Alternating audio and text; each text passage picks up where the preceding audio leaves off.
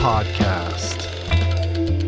Hey, everybody, welcome to Roll On. We're an athlete slash podcaster slash writer and a journalist slash author slash mask wearing shark lover. Rip headlines from the internet and real world life and wax on matters of interest. Try to make sense of the world. Today, we've got a few interesting matters to unpack, but the thrust of today is celebrating that little book that you're reading right there, Adam. What are you reading? Oh! Are we on? Is this live? On. Is this We're thing rolling. live? Is this a hot mic? This is. I'm reading this great memoir. It's captivating. I think you should check it out. Actually, you're reading the first version before I revised it. First edition, baby. You need to read this one, I think. Oh, really? Is that Yeah. the better version? This is better. Yes. I have the first version, and it's signed by the author. Adam, let's hit the point soon. Thanks for being my friend. Is that the one that I gave you when we did our first podcast together? It is. I had a Kindle copy, and then you sent me this one, or you gave me this one. I'm glad that you still have it. Yeah, man.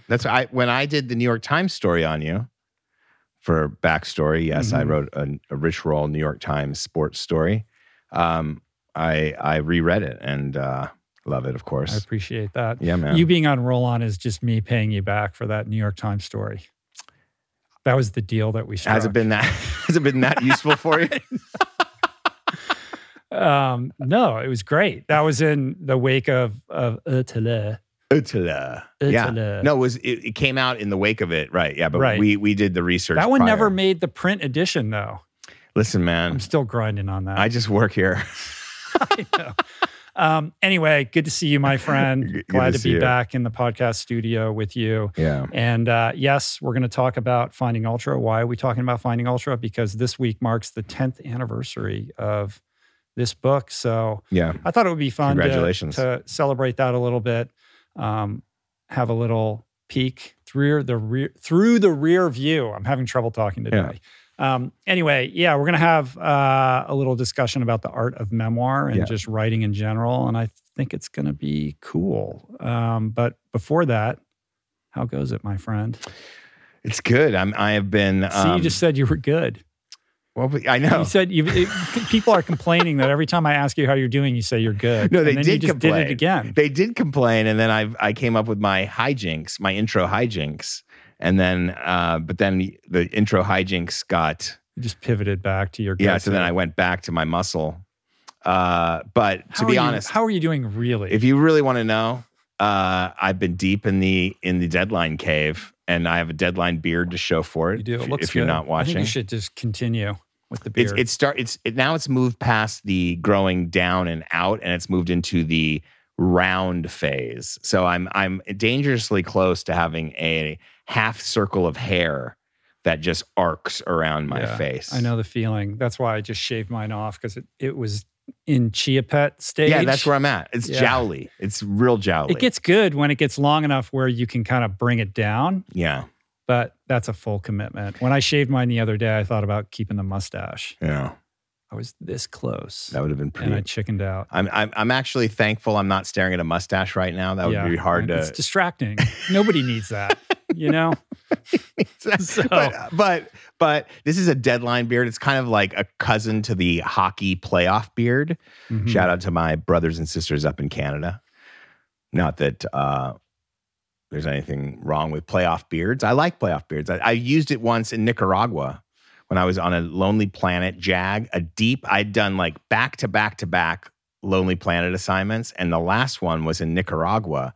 And was me and one other writer, and he lived in Guatemala, so he had first choice, and he picked all the places that tourists actually go, and then 3/4 of the geographic region of Nicaragua where tourists never go, he gave to me. So I was like literally like in the jungles. I mean, it was great stuff. I loved being out there, but like I don't know that anybody will ever have used my material for much. I mean, maybe Peace Corps volunteers have used it, but by the time I got to the jungles, I was like so whacked that like I just couldn't shave. My nails were growing. I was like a beast, and I showed up in a Costa Rica hotel 2 days before my flight home, and at like Christmas time, and went to the check-in desk, and they thought that they did not look happy to see me. Right. Do you have photographic evidence of this? I don't know. I think you I should must. throw that up on Instagram. I must. On Thursday when this goes out as a companion piece. Well, I need a visual. Yeah, it's 10 years since I've joined Instagram, so we both have 10-year anniversary. Congratulations on being a... I thought you'd like that. We can all lament that. But I have been just writing and making oatmeal for Zuma in the mornings, and then doing some running. I'm 75 miles into that 100-mile challenge we spoke about last time for Give Back Homes. The Give Back Homies sent us some hats. And I've been swimming like once a week. I need to swim more. My swolf is suffering. What is swolf, by the way? I've never heard that before. You never heard of swolf? No. Stroke. It's like a stroke score that like comes up on my Garmin. Oh, I have no idea. I don't pay attention to that stuff. No? No. I'm a purist naturalist when it comes to swimming. You swim naked? I have. Not recently. But with all the kind of data metrics on swimming, I wear a Garmin so that I can keep track of my yardage and time and stuff like that. But I don't look at cadence or any of the other metrics that it tracks. Doesn't bother you? Doesn't matter? Your stroke rate doesn't even register for you? I've just been doing it so long that I don't rely upon that for anything meaningful. Just feel. Yeah. I like it. What does that stand for even? You know what? I thought you would know. No, I don't know. Swolf. Maybe this is why swimmers are so much faster now than they were when I was coming up. It's a combination of stroke count and time taken in the water, and is often used as a measure for your swimming efficiency. So how much forward propulsion are you getting per stroke? Yeah. Kind of. Yeah. Yeah, I get it. That's helpful. Maybe I should look at that. You seem like a guy that you'd probably have a really good swolf. That would mean that I need to be swimming, which I'm not right now. How are you? What's going on? What's going on with you? Oh, man. Adam. Yeah, talk to me, bro. The back is not good. What's going on? One reason why we're not going to do a check-in with Chris Houth today. It's really painful right now. If I try to do anything physical the next day, I have a real struggle. So first of all, we shared a couple of weeks ago about this. I was just inundated with emails and DMs from people. So I appreciate everybody's sort of sympathy and concern. That means a lot. It also came with a lot of recommendations. A lot of, check out this guy. Here's my protocol. Right. Here's how I solved my back problem. And that's great. I have to sift through it and figure out what else I can or should be doing beyond the protocol that I'm currently engaged in, because I'm not experiencing any kind of relief. If I do nothing, then it's a little bit better. But I was in DC the other weekend visiting my parents, and I had a little speaking gig. I couldn't resist the temptation of going out for a jog. DC is such a great city to run in, and the weather was perfect. So I thought, all right, I'm just going to do the slowest run ever, like almost a walk, like a really gentle jog, just so I can cruise around the mall, which I did. And I was very grateful to be able to do. And I felt okay while I was doing it. I didn't do anything hard. I didn't push myself at all. And the next day I was like, I couldn't sit up in bed.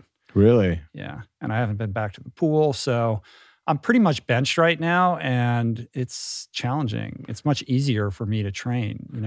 The physical exertion is so tied to my mental health that, I'm not happy about it, but this is where I'm at right now until I figure out a path forward that is got some daylight at the end of it. So is it a herniated disc type situation? No, it's not. It's spondy. My L4 protrudes about a centimeter towards my gut, forward. It's out of alignment, and it puts pressure on the nerves that have created a lot of foot pain and some numbness in my left foot and just general discomfort. And I think the muscles that surround my spine are working so hard to keep it all intact that they just get really tense. So and like your back, unlike if my shoulder was bothering me, I could go running. If my knee was bothering me, I could go swimming. But with this, every which way that you move is impacted by your back, obviously. Right. So I literally can't do anything without pain. So even if I sit for an extended period of time, like at the end of this podcast, when I go to stand up, I can't stand up straight. So not great. But given that I can't run, I still can rock the new Solomon collab. You still got the runner's calves. I know. Those are from my mom. Those are there no matter what. You've always had them. Yeah, it's all show no go, Adam. But these are the new Solomon CLA collaboration shoes. Looking Some good. kind of weird leopard print. I don't know exactly what that is, but pretty dope, right? Yeah, those are pretty dope, stylish man. today. I love them. I remember you posted about all the different collabs. They all look great. Solomon, It's all you know about what? collabs. Solomon is. I'm running on Solomon's right now. Good. And you should be. I would take it personally if you weren't. Don't make this weird, all right. Rich. But yeah, no, I love those. I don't have the fancy new collab Solomons. Right. Yeah, they don't want to give those to me. You know, on the subject of collabs, because collabs is where it's at, I'm thinking, what should the RRP collab should be? And then I thought, well, this is a collab. This is a Roll Skolnick collab. It is. Right here. And it's that sought after. The whole is greater than the sum of its parts. Oh, thank you. Thank you. There we go. Thank you for that. But I like our collab. I was going to have a zone 2 question for you on the subject of running shoes. I know it's trying to bring I put the spotlight, we put it on you, and then I'm bringing it back to me. But I've been zone 2ing, I'm back since running a bit more this month, swimming less. I got my zone 2 to under 10 minutes a mile now. Good. How did you calculate your zone 2? Just through my Garmin. Not a reliable I know. That's all I got. What am I going to do? Well, there's lots of protocols. I should send you to a lab and have you do a proper lactate test. Let's do it. Yeah. All right. There's a place in Santa Monica if it's still there. I haven't done one in years. I'd love to do that. I'm getting a lot of questions about zone 2. We're getting Dr. Peter Attia on the podcast, I think in June, right? Cool. We've scheduled it. He's quite the authority on zone 2, so we're going to do a deep dive on that. But the proper way to calculate and measure your zone 2 is to do it in a clinical setting, either on a treadmill or on a stationary bike, where you basically undergo this protocol. The last time I did it, I brought my bike in to a place in Santa Monica. They hook it up to a trainer. You warm up for 5 or 10 minutes, and then you start at a certain wattage. I think if memory serves me, we started at something really easy, like 100 watts. And every 4 minutes, you increase the wattage 10 watts. And you have your finger pricked for blood lactate.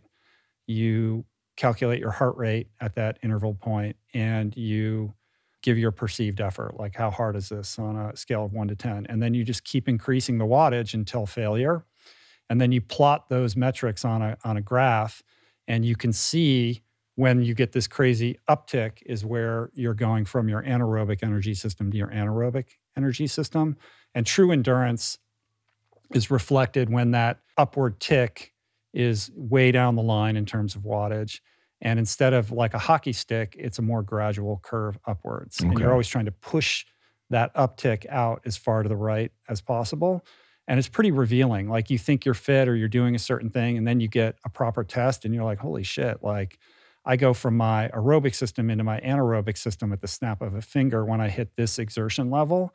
And the idea is to push that exertion level as far to the right as possible so that that switch from one energy system to the next is sort of protracted as far out in terms of energy expenditure as possible or effort. Well, I look forward. I want to do that because I'm just so bored at running like over 10-minute miles. Like it's like hard to keep doing it. And like, I don't feel like I am getting a little bit faster, but like at the zone 2, but it's like, I want to be able to be a little faster, So it's like, well, zone 2 works. It takes a lot of time if you're just doing it and doing it and doing it, but you need incredible consistency with it.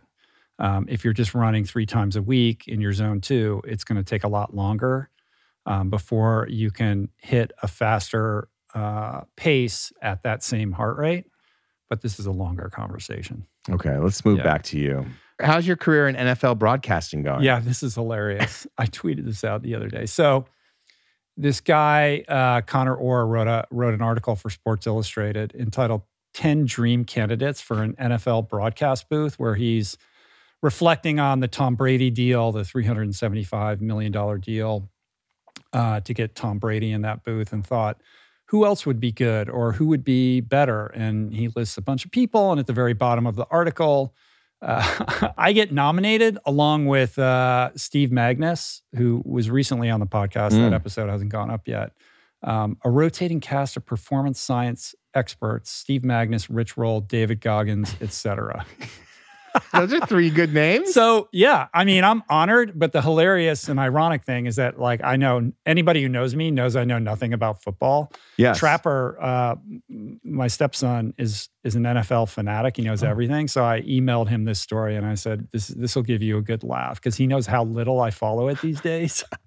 I mean, you're not a ball sport guy at all. I'm not. Right. No. Yeah. I'm into the obscure sports. Yeah, you're kind of like, that's why the mustache would work. You're a hipster sports fan. I am indeed. Yeah. Hipster? Is that what it is? I don't know. You're into curling. Yeah, here's let me just highlight this for the YouTubers. So, yeah, Goggins. Goggins would be good. He would be good. Magnus, Roll, and Goggins have all written about the source of our internal drive about great leaders and exceptional people. Having them put a coach in a psychiatrist's chair during the week would be more instructive to us as a football-watching society than a decades-removed former player more interested in catching the red eye. There you go. I love how salty he is about the typical broadcast booth. I know. So, yeah, thank you for that. I am touched and honored. Connor Orr. And as I tweeted, although I'm lacking in knowledge, I'm sure Steve Magnus can bring me up to speed with all his track and field expertise. Yes. And I'm sitting by the phone waiting for it to ring. You'd be asking the play-by-play questions like, so how many downs do they get? Right. I'm not that bad. I used to go to Redskins games, now the Washington Football Club. Can't say that. Can't say that anymore. Yeah. Growing up, my dad would take Commanders. me. My dad's a huge football fan. The Washington Commanders. I grew up watching tons of football, and then when I became an adult, I just stopped. But I love my dad, and Lord knows he loves football. Aw, yeah. Look at that. Anyway. What else? How was DC? It was good. I got to see my folks. Got to do like a little speaking gig there, and it was the first time that I'd seen them since before the pandemic, so that was good. And caught a screening here in LA of Blue Velvet yesterday. Sunday afternoon, 3:30 screening at the Alamo Draft House in downtown Los Angeles. That's amazing. Of Blue Velvet, which I highly recommend seeing in a real movie theater. I hadn't seen it in like 20 years. Were you the only non-stoned person in the audience? Probably. But interestingly, Timothée Chalamet was there watching the movie as well. Really?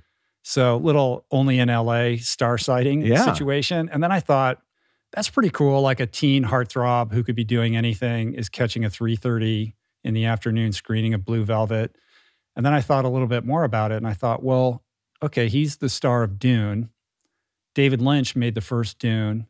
And Kyle MacLachlan played his character in Dune. Right. So here he is watching Kyle MacLachlan in a David Lynch movie, the guy whose role he's reprising in the latest iteration of Dune. I thought that was pretty cool. It is cool. Anyway. It'd been cooler if the guy that played the worm also happened to be there. That's true. Who is that guy? The giant worm. What if like Timothy was there and then the giant worm was like, and then they look at each other like awkwardly, and then they, like they don't sit together. This joke's going nowhere. All right, let's take a quick break, and we'll be back with some pretty interesting news from the world of obscure hipster sports and endurance. Love it.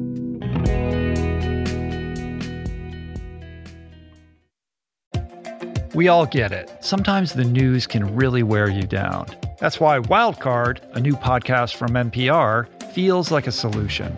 It's an interview show that gives a special deck of cards to a whole bunch of fascinating guests, all in the hopes of sorting out what makes life meaningful. It's part game show, part existential, deep dive, all-party game. Wildcard comes out every Thursday from NPR. Listen to it wherever you get your podcasts. We're brought to you today by Momentous.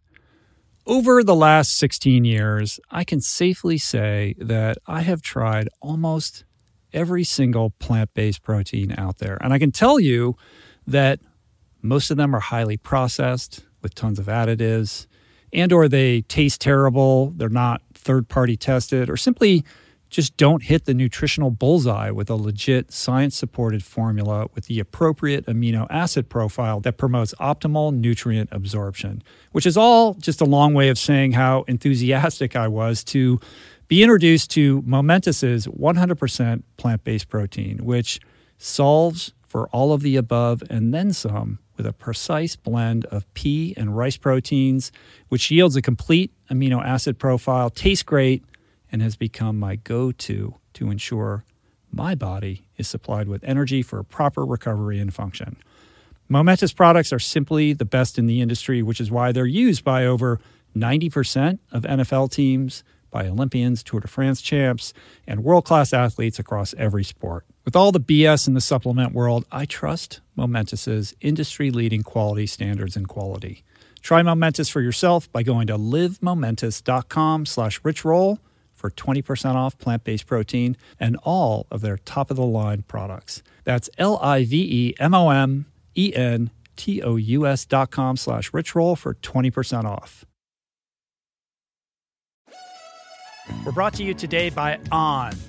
I am a total gearhead. I love researching the latest technology for the sports I enjoy. And I've learned that people often overlook apparel.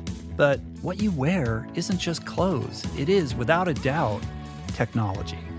Technology that can make or break a performance. And I can tell you, after spending 2 full days meeting with the apparel wizards at On Labs in Zurich, that On is innovating in this space like no other, with next-gen premium fabrics and just this heightened level of sophistication and precision and testing and development and intentionality previously unheard of that puts them just miles beyond the competition.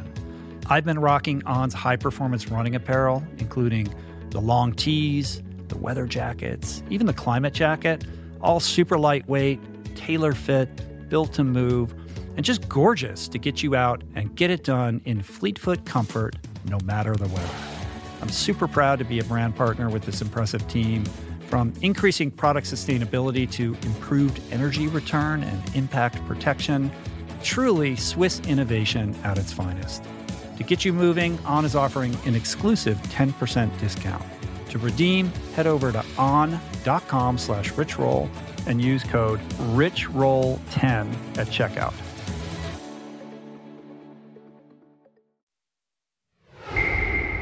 And we're back. So this first story that we're going to get into, Adam, is bananas. It is.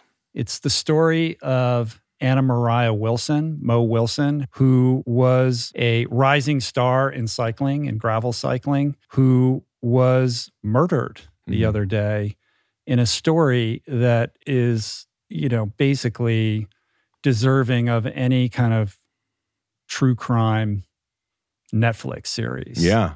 Because the details behind this are just crazy, especially for anybody who follows endurance sports and particularly the relatively obscure world of gravel cycling, which I do.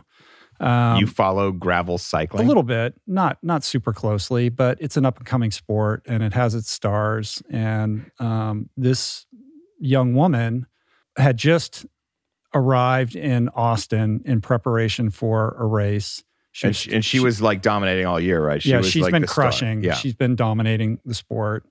And a lot of people are thinking like she's the next coming. Like she's like the best female cyclist in this discipline. 25 years old. She just had quit her day job and was going pro, full time. Yeah.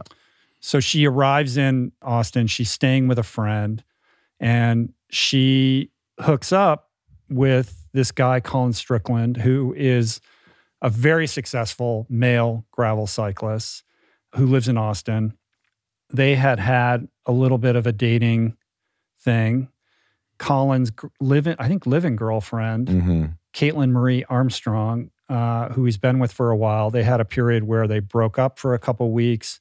Colin and Mo got together during that period of time, but it was short-lived. Mo left. He got back together with Caitlin. Anyway, while Mo was in town, Colin took her swimming and out to dinner and allegedly dropped her back off at this apartment where Mo was staying with her friend. And later that evening, the friend returns home to discover Mo dead in the apartment.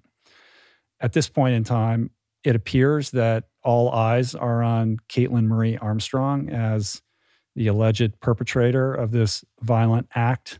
Not just all eyes. There's a murder warrant. Yeah, there's a murder warrant out for her. And U.S. Marshals are trying to find her. Surveillance cameras have her black Jeep driving right by the house in the time period surrounding the murder. Colin and Caitlin both have registered firearms. 9mm, and hers is the one they have a very high degree of certainty fired the bullets. Yeah. And there's some evidence of Caitlin's jealousy over Colin's relationship with Mo. Yes. So much so that I believe there's some less than honest statements that were made to the police about the extent of their relationship. I know Colin had changed Mo's name in his phone so that Caitlin wouldn't know who he was speaking with or texting. And never a good sign. There's another source that told the police that, Caitlin was extremely upset about this relationship and had said some things that turned the police's eye on her as well. So this is a crazy story. Yeah, she said, she's quoted as saying that she wanted to, a friend of hers tipped the cops that she said that she wanted to kill Mo, I think. Right, exactly. Yeah. And so this story now has become a big mainstream story. It's not just a story within the insular world of gravel cycling. There's a New York Times article about it. The New York Post covered it pretty comprehensively. The Daily Beast covered it. E! Online has covered it. At this point in time, we're recording this on Monday. My understanding is that they have not yet picked up Caitlin. They can't find her at this moment in time. There's an arrest warrant out for her, but she's not in custody. Tommy Lee Jones and the crew are trying to find her. Exactly. It is. The U.S. Marshals are on the hunt for her at this very moment. So this is a yoga teacher who did this. Right. She was a yoga teacher, and Colin and her had a business together where they would renovate trailers like Airstreams, I think. Right. And she's also a real estate agent in Austin. So this is just crazy. By all accounts, Mo was somebody that was pretty beloved. Everybody really adored her. And she had this huge, life and career ahead of her, and her life was taken Shocking. in a violent act of murder. It's just unbelievable. Yeah. So I don't know. What do you make of this? Well, I make of it two things. I don't want to make, it's not political, but to me, it's anytime I see a gun story, I think, wouldn't it be great if it was harder to get guns? Yeah. Because typically if there was no guns involved, if this was a country like New Zealand or Australia, and Caitlin couldn't get the gun, maybe it would have been more like Tanya Harding and Nancy Kerrigan and a crowbar to the leg or something, but something that she could survive. So I guess that's the only thing I can take away from it other than, it just shows you that you just don't know who people are, because I can't imagine that Colin would have been with somebody that he thought was capable of something like that. Mm-hmm. And so that's a little scary because it makes you wonder, just makes you question what we're all capable of. I had that feeling the other day, not to get it too dark, I go from the gun control to inner darkness, but I do think we all have a darkness inside us, and we all are, every human being is capable of shit we can't even imagine, I think. And just a lot of us are a lot better at managing ourselves. And this is obviously somebody who was troubled. So I'm very sorry to hear it, and crazy story. And hopefully they find Caitlin, and there's some sort of justice for the families. And I feel bad for everyone involved. Colin issued a statement. He basically said he admitted that they had a brief, intimate relationship in October of 2021, but that it was over, and their relationship was currently platonic. But there does seem to be some questioning around how honest he's being about the extent of their relationship. I mean, the rage that Armstrong kind of held speaks to something different. And there is this video evidence here in this story. It says, police noted in the affidavit that a surveillance video showed a dark-colored SUV bearing a bicycle rack stop near the home 1 minute after Wilson entered it. I mean, that's pretty damning. And Armstrong had confronted Mo about dating Strickland. Like there was an altercation on some level prior to this. So there's a bit of a history. It's freaking But it's crazy. one thing about being dishonest and running around behind your partner's back, and I'm not saying that that's great behavior, but like, and murdering somebody in cold blood. It's like, Colin said that he hadn't talked to Caitlyn also since like May 13th or something. So there was something before this that was a breakdown. I just feel bad for him. I feel bad for him. I feel obviously horrible for Mo's family. I thought that they have a very classy statement at the end of that Daily Beast story, I think it was, where they're just saying, as tragic and horrible these events are, please remember who Mo was and she chased her dreams. She was had a positive energy, and they take heart that people are mourning with them. And you really can't respond to this any better than that. So kudos to them. I believe there's a GoFundMe set up also to raise money for the family. Final thing, one of the better articles about this is in the Boston Globe. And there's a piece in it about the person who called the cops, who had a relationship with Armstrong, and said that Armstrong became furious and was shaking in anger when she was made aware of Strickland's relationship with Wilson. Armstrong told the caller Armstrong was so angry, Armstrong wanted to kill Wilson. Armstrong then proceeded to tell the caller Armstrong had either recently purchased a firearm or was going to. Right. So that doesn't look good. That's why I say it comes down to access to firearms. She probably could have gotten a permit anyway, because if she didn't have any background checks. But if you look at, we're not going to talk about Buffalo today, but if you look at that situation where that person was red flagged, they had gun control laws, still could get it. It just shows that even those laws aren't enough. And because like nobody would, it's the Gladwell argument. If there were no guns, nobody would be dead. Like it's bottom line. Like he uses that argument with, in his last book about suicide. If you don't have the means to do it, most people that impulse would go away and they'd survive. So it's like he's shown that. And it's the same true with this stuff. Like the darkness that she felt might have passed if she didn't have a 9mm sitting at home. Right. During that rageful moment. Right. So that's not an excuse for her, because she made it's a horrible act, and I'm not making any excuses. But we can't take that out of this. Sure. So more will be revealed. At some point, the U.S. Marshals are going to find Armstrong. So this story will continue. And we'll be reporting it here for you folks. Yeah, we will. What are we calling that? What's this segment? Our collab. Yeah. Like true crime and endurance. True crime and hopefully endurance. this is not going to be a recurring segment of the show. All right, let's move on to kind of switch gears on this whole thing. There was this piece in the New York Times written by your editor, I believe. Yes, Talia Minsberg. Shout out. These 90-year-old runners have some advice for you, and it's pretty great. I love this it. video of like these old dudes on the track, like throwing it down, and interviews and incredible portraits with these elderly people reflecting on their running careers. And I just love this piece. I think it's great. Like, look at these portraits. Amazing. Of these guys, guys in their 80s and 90s. 80s and 90s, and women. Mm-hmm. So there's like two women that always face off in every event or something like that. They just go at it. I know. And they all basically say, just keep moving, right? That's the idea. Basically, yeah. This woman, Lillian Ashley, is 93. Mm-hmm. She says, I guess you just have to have the love to race, the determination to just do it. There's a consistent thing when you talk to older people and you ask them questions like this, their answers tend to be pretty straightforward and simple. It's like, just keep moving. Don't think about it.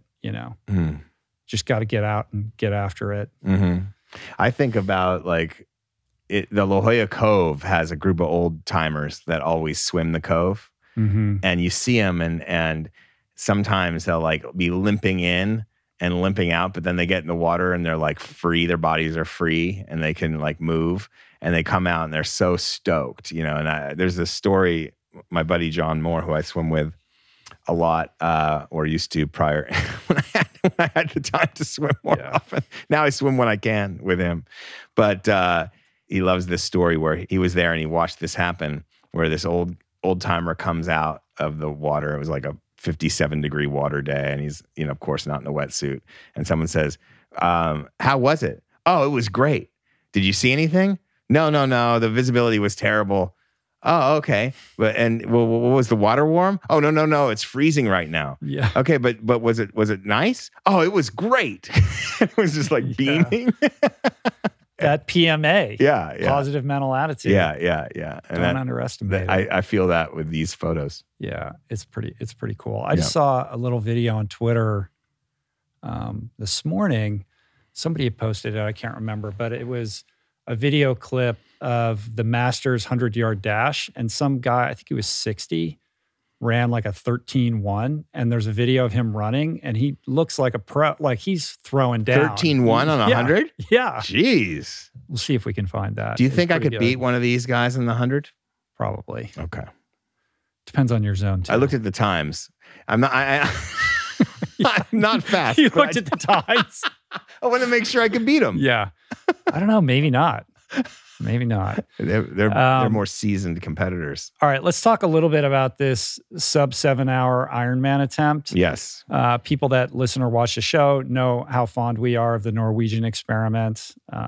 Christian Blumenfeld, Gustav Eden, Olav Alexander Boo. I just scheduled Olaf and Christian for the podcast. It's going to go down mid-October. Beautiful. I'm going to record separate episodes with both of them, so I'm looking forward to that.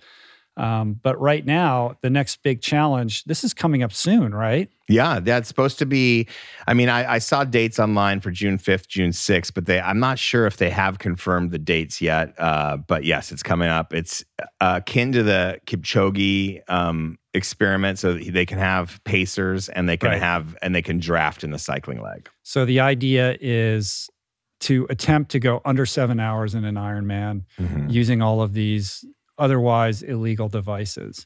And there was an article in Cycling News the other day that Alex Dowsett is going to be pacing Alistair Brownlee. Okay. Alex is an outstanding professional cyclist.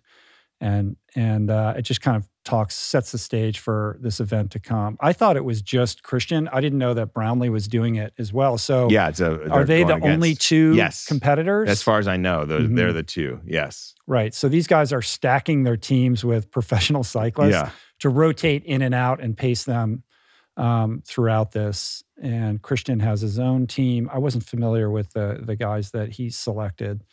And it's sponsored by Zwift. It's happening. Where is it happening? It's happening in Germany. In Germany. Yeah, in Germany. On a 5.85 kilometer fixed circuit, at least for the bike leg. Yeah, it's all going to be laps, I think. That's part of the way they make it easier and account for conditions. And to put this in perspective, these guys are going to have to maintain a speed between 45 and 50 kilometers per hour over the entire 112 miles of the bike leg in order to hit the target. That's crazy. Which is crazy, right? So and then after that, run a very fast marathon. Very fast. Like sub 230, I think, like 220, right? I don't know exactly how that balances out. So anyway, I hope this is going to be live streamed somewhere. It will be. And I think at this point, it's like one of those fun things to do. I wonder how it plays out there. I don't think they're tapering. They're not like, I don't know how much of a priority is for either of these athletes. You talked to Olav recently, and he was saying this is like a blip on the radar in terms of how much they're focusing on. I mean, they are happy to be involved in doing it, but it's not they're not orienting their season towards it because they can't, because the season is, they just did the Ironman, right? And he just won it. And so then they have some 70.3s lined up, the Olympic World Cup race in Bergen in late August, and then Kona. So that's kind of the points that they're orienting towards. And this is going to happen when the sponsors can figure out the best timing. And because of that, I think because it was a moving target, it's hard to aim for. Yeah. I don't know, man. I think things like this go a long way towards really engaging the broader public in a sport that normally they overlook. If I was scheduling this, I would try to do it at a time where they could put a little bit more focus and intention into it, because it's such a spectacle. I mean, look what the Sub 2 project did for Kipchoge. Right. I think it put his name in a lot of people's brains who ordinarily would never have heard of that guy. Like, it was so mind-blowing to watch him do that. And it made his Tokyo win that much bigger. Right. A lot more people were invested in that. Yeah. So from a PR perspective and from a sponsor investment perspective, I think things like this, I think we need more stuff like this. Like, this is not dissimilar from the Chris Chavez, Malcolm Gladwell, mile showdown. It's like, these things aren't really part and parcel of like the traditional sports competition sphere, but it's things like this that I think a lot of these sports need to get other people interested in what's going on. It makes it more fun. Yeah, it elevates the whole sport by doing this thing. I mean, the question is, does the marathon is this thing everyone can relate to? The Ironman, it's tough to know. And plus, I don't even know if there's the Ironman involved in this. They don't like. No, this has nothing. I don't think this has anything to do with Iron. I'm sure they can't even use the word Ironman because they police that trademark. That's what I'm saying. So it's like that makes it harder. But I hear what you're saying. Yeah, absolutely. It's like it's a collab. Yes, it is a collab. That is the theme of this podcast, is it not? Well, I'm definitely going to be tuning in for this. Okay. I think it's super cool. I wonder how they're going to do the run, because the way they did, like, the Kipchoge thing was on that Monza track in Italy, right? Right. Or it was on an auto track, right? And it was just one giant loop, right? So for this, is the cycling loop the same as the run loop, and what is the swim situation? Good questions. I don't know. I have not I didn't do the deep dive. All right. But we can look at that, because I think there's going to be a roll on right after this, right? Hopefully. Yeah. Yeah. Here's an idea, because those guys are coming here right after Kona or right before Kona? Right after, right? Right after. Yeah. That's perfect. I think. Yeah. Right. What about roll on the road in Kona? That could be interesting. Some real-time reporting in Kona. Get Talbot. Could think about that. This is how you would have to compete with Breakfast with Bob. You know about Breakfast with Bob? No, who's that?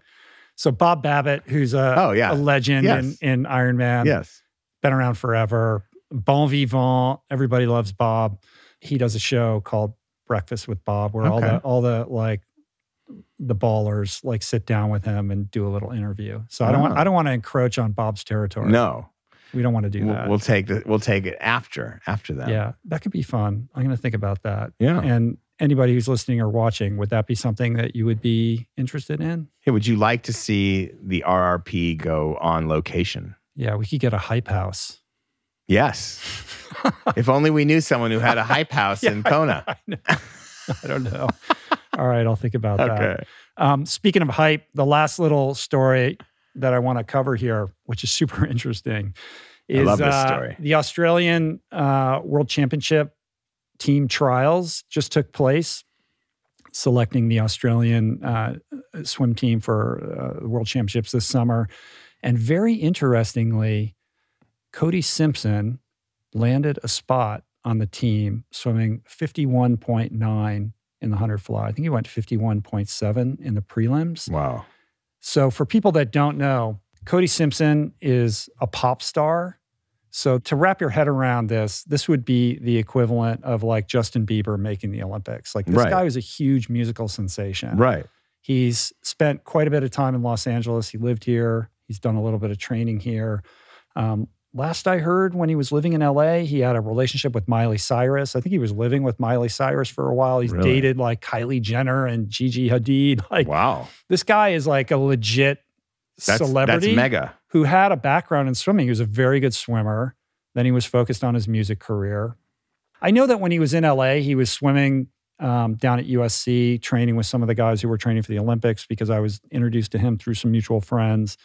And I think he had made a stab at making the Australian Olympic. He competed at the Australian Olympic trials, didn't make the team. He's 25, by the way. 25, wow.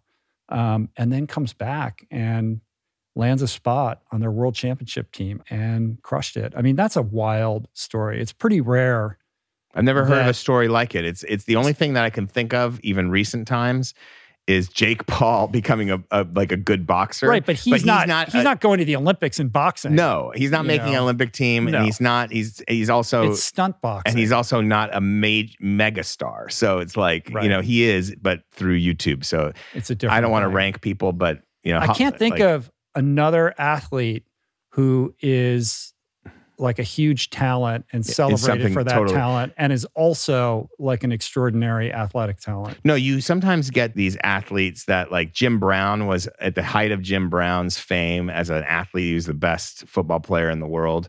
He started to do movies and he was in some big movies in the 60s. So, like that's probably the close, but that again, he got the fame that made him a movie star. It's totally different when you're the movie star that then has to actually go through the grind of becoming an athlete. But who else now is like around 25? All right, back to Timothée Chalamet. It would be like if he suddenly made the world championship team in the 10K, in the 10,000 meters or something. Right. It's crazy. And what swimming is so all-consuming. Like you can't really do anything else if you're going to compete at that elite level. And he looks like a brick house. I mean, he looks jacked. Yeah. He's completely jacked. And he's got a massive like Instagram following. And this guy's like a global celebrity for his musical talent. So that's wild. I'm going to pitch a story on him. Maybe I can it's a great story. Latch on to the back of his entourage and get 5 minutes of FaceTime. I think you could drum up a pretty interesting story about this guy. I'd have to get the access. That's the key. You can swing that. You got connects. I'm married into the Australian That's right. nation. That's right. That's right. Australians hang close to each other. Yes. Australians have more camaraderie within the nation. Well, especially when they're expats, like in America and places like that. They flock together for sure. The other big story coming out of the Australian trials is Ariana Titmus, who set a world record in the 400 free, swimming 3:56.4, breaking Katie Ledecky's world record. I'm not sure, but is this the first one of Katie Ledecky's world records to fall to somebody else? I think so. I think it is. I think so. Should probably know the answer to that. But you know what? It was amazing watching that because she was way out front the world record, and then watching the world record line creep up, you could almost see Katie Ledecky just trying to track her down. You know what I mean? Because she closes so strong. Katie Ledecky. Yeah. Her back end was stronger. Yeah. Ariana went out a little bit faster. Kyle Stockwell on Twitter is a great source for swimming news. He reports like a fiend. And he posted the comparative splits between Titmus and Ledecky, and it was pretty interesting to see how they differed. He posted a great video of Titmus's coach, which was I saw that. Yeah. That guy was losing his mind. He was like I got the Jeff Spicoli haircut. Yeah, and he looked like he was like seeing his favorite rock star. Like he almost looked like a rocker from like AC/DC just showed up. I know. And I shared a little video clip of her swimming, and there's this underwater camera view of her stroke. Oh, yeah. And it's just so powerful. So amazing. So her swolf is better than mine, I'm pretty sure. I think she has a good swolf. A good swolf. I still don't know what that is, but I'm sure hers is very good. But you know a guy who can test it. I do. Yeah. I guess this thing on my wrist might be able to too, but I don't know about that. Anyway, that's it for Endurance Corner. Let's take another quick break, and we'll be back with some thoughts on the Art of Memoir.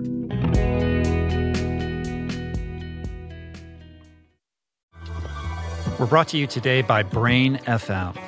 You know that thing when you have a bunch of intense work that you just have to do, but the mind doesn't really want to do it? You're telling it, come on, focus, but it keeps getting distracted or agitated by nonsense, and you go through this painful sort of mini war to rein it in, to settle it down, and just concentrate on the thing. Wouldn't it be great if there was something that would ease or eliminate this process? I don't know, like something you put in your brain through your ears? That would be great. And the good news is that it does exist. It's called Brain.fm, which is this sonic platform that leverages science to create tunes specifically crafted to optimize brain performance for a specific task. Tunes that contain patterns that shift your brain state with something even more effective than binaural beats called neural entrainment, so that you can more easily focus on that thing or lure you into the sleep that persistently eludes you. Personally, I notice it the most when I sit down to write. Typically, this experience floods me with anxiety and a near lethal dose of the big R resistance that Stephen Pressfield talks about. But now I pop on the headphones, I dial up brain.fm, click the focus feature, and the process becomes, look, writing is still hard, but now it really is so much easier to get into that state of flow and stay there.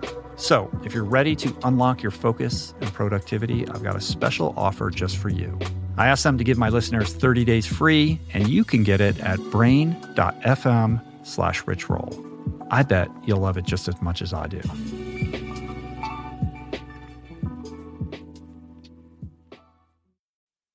We're brought to you today by Birch. If you're serious about optimizing your sleep, listen up.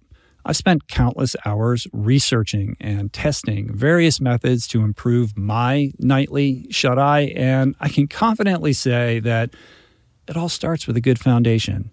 And if your bed is old, if it's uncomfortable, lumpy, then your sleep inevitably is going to be impacted. So it's important to invest in a quality mattress, one that's insanely comfortable, that's organic, sustainably made, and that, my friends, is a Birch mattress.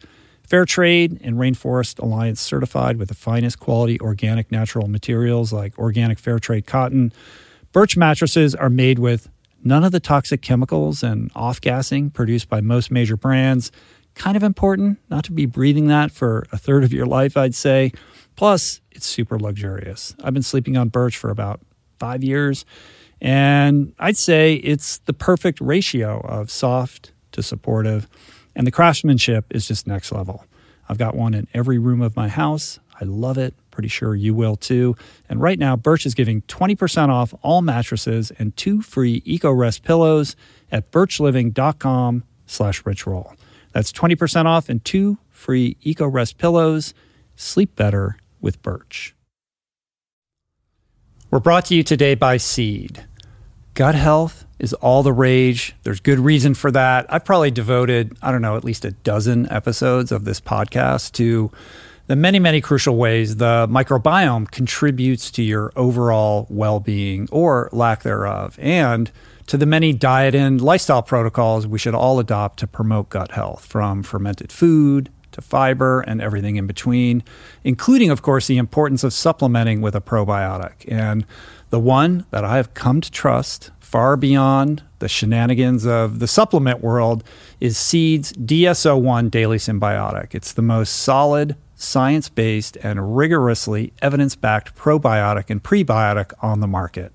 Formulated for optimal digestion, gut immune function, gut barrier integrity, skin health. In fact, my 16-year-old daughter has been using it to clear up a significant acne issue, and it's been wonderful, as well as many other systemic benefits. Like I said, I've been taking it daily personally for years. I love it. My body loves it. And right now, for our listener community, Seed is offering 25% off your first month of Seed's DSO1 Daily Symbiotic. Visit seed.com/richroll and use the code richroll25 to redeem this offer. That's seed.com/richroll or code richroll25. All right, before we get into the next thing, 2 thoughts. First of all, Davey, during the break, was quick to add that Master P played in 2 NBA games, one for Charlotte and one for Toronto. Is that right? That's in the ballpark, sort of. I don't know. But you still don't know because he was already Master P. So you don't really know, would he have made the squad had he not been Master P? Whereas this guy, that's the great thing about swimming. You can't make it. The clock doesn't lie. You're right. Yeah. Who knows? They say in basketball, the ball don't lie.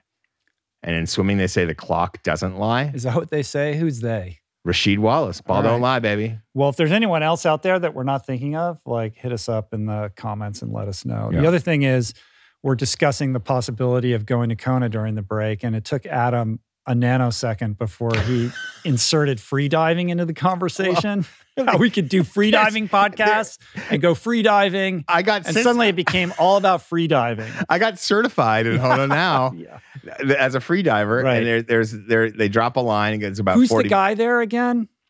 I went with Kurt Kroc. There's a guy named God, why am I spacing on? Is it Brett Lemaster?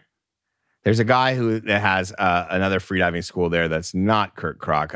When I was there like a year and a half ago, I think I hit you up because my buddy Anthony Irvin was like, "Oh, I'm going to go Kurt do Chambers." it. Yeah. So the other guy that the third guy that is someone who I'm the most connected with, but I never trained with him. So there's 2 freediving schools that regularly do that in Honolulu, and Kurt Chambers has his own business, and he's all over the islands. He's like the number one guy for training people in every island in Hawaii. Right. And it's also the best freediver of all of those guys. He's a 100-meter plus freediver. And he has a cool Instagram as well. Yeah, great Instagram, great photographer and videographer. So he's in the Philippines right now, freediving. So Kurt Chambers, that's what I was thinking. We could go dive with Kurt Chambers. Right. So suddenly, what if we go to Kona during Ironman week and all we do is go freediving and interview freedivers? That seems like a bad use of budget. Yeah. Anyway. All right. Switching gears here.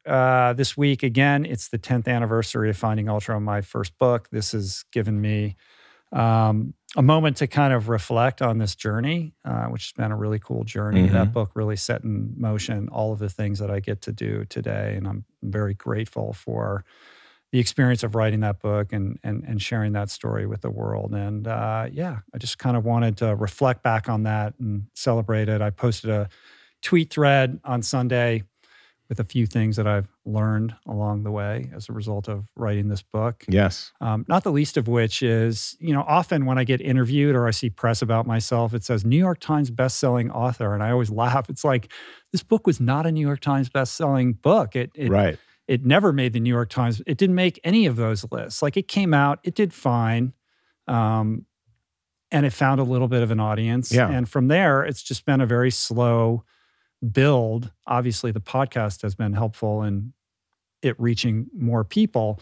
But just this kind of steady uptick year after year of people finding the book and enjoying it and sharing it, which is kind of like this podcast and is really emblematic of like every success that I've had. Like, I haven't had big viral moments. Like I said in the tweet thread, I haven't been on Ellen or the Today Show or, done a lot of mainstream stuff. I mean, maybe the most mainstream thing was the New York Times article that you wrote about me, which I'm very grateful for. That was many, many years after this book came out. Right. But, everything that I've been able to achieve has been a really slow burn. And so it was kind of a meditation on leaning into that. On the long game. Yeah.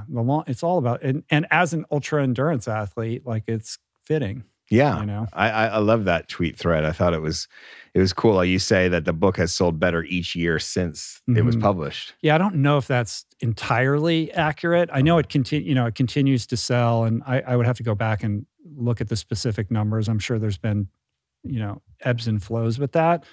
But yeah, I mean, I just know from getting the quarterly statements or whatever that, it continues to sell as well as it ever has. I mean, obviously, the first week it comes out, like, you're going to sell a lot because it includes those pre-order numbers. And then after that, there's a huge dip. And then from there forward, it's just been kind of a solid growth curve. Well, do you mind if I ask some probing questions? Sure. On the record? There's no off the record here. Never with you. Is that what you tell all your sources? No, what I tell them is anything you want off the record, just let me know. But not you, Rich. No. Okay. I'm game. So tell us a little bit about like where you were in your life when you decided to write the book, because you've already done these amazing feats. You've already you're on the path. You're sober. You're an endurance athlete again. You're fit. So like where were you? How many years after Epic 5? How did it all come together? It came together fairly shortly after Epic 5. I'd come back from that and was trying to figure out what I was going to do next. And it was a challenging time. Like I was still a practicing lawyer at that time, but I had lost so much interest in pursuing that I wasn't really making very much money doing that, and was really struggling to pay the bills and to figure out how to provide for my family. And the way it came together is kind of a cool story. There had been a little blurb about me in the Stanford Alumni magazine about how I had done these races, and it mentioned that I had been sober for a while.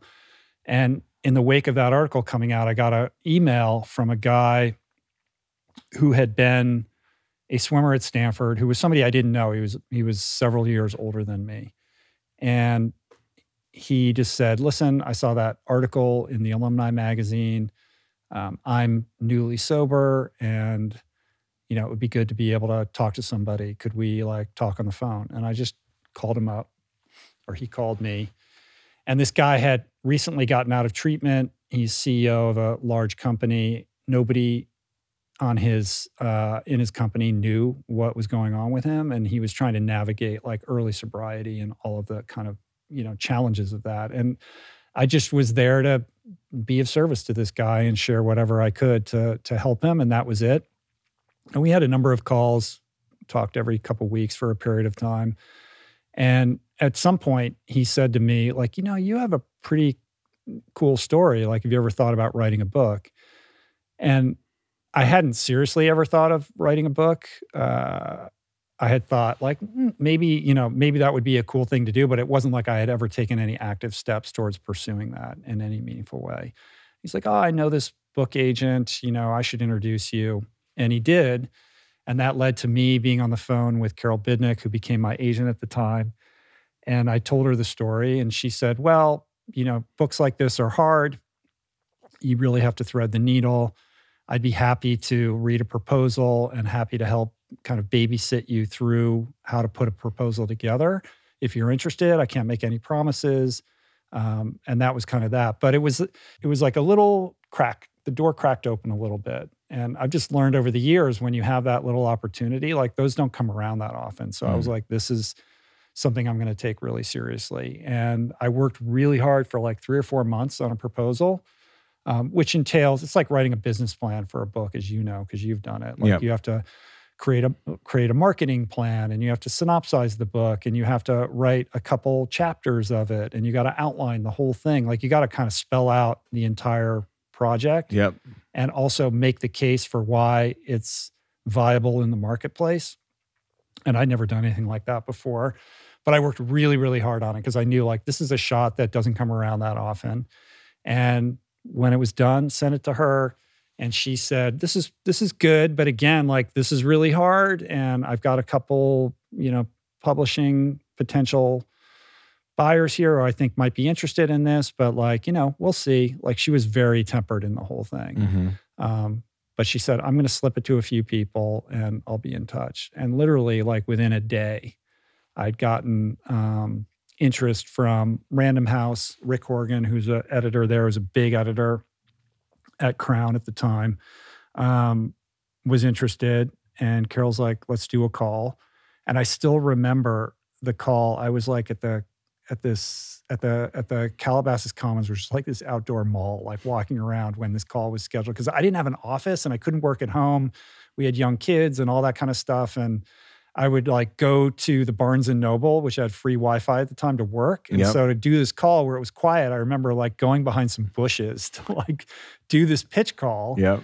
And, he just said, tell me about this project in the book. And I just laid it on thick and threw down the best case that I could make on the phone. And within 72 hours, we had a deal that he took it off the table, and we were off to the races. And Carol was like, that never happens. You don't understand. This is always a much more protracted, challenging situation. So it was unbelievable. I was, I couldn't believe that this was happening. And so there was another kind of crack, door cracking open. Just because you write a book doesn't mean it's going to be good or successful. So I really busted my ass for a year to put this book out and make it as good as I could. Separate yourself from your law practice entirely during that year? No, I was straddling both because I got an okay advance for a first-time writer.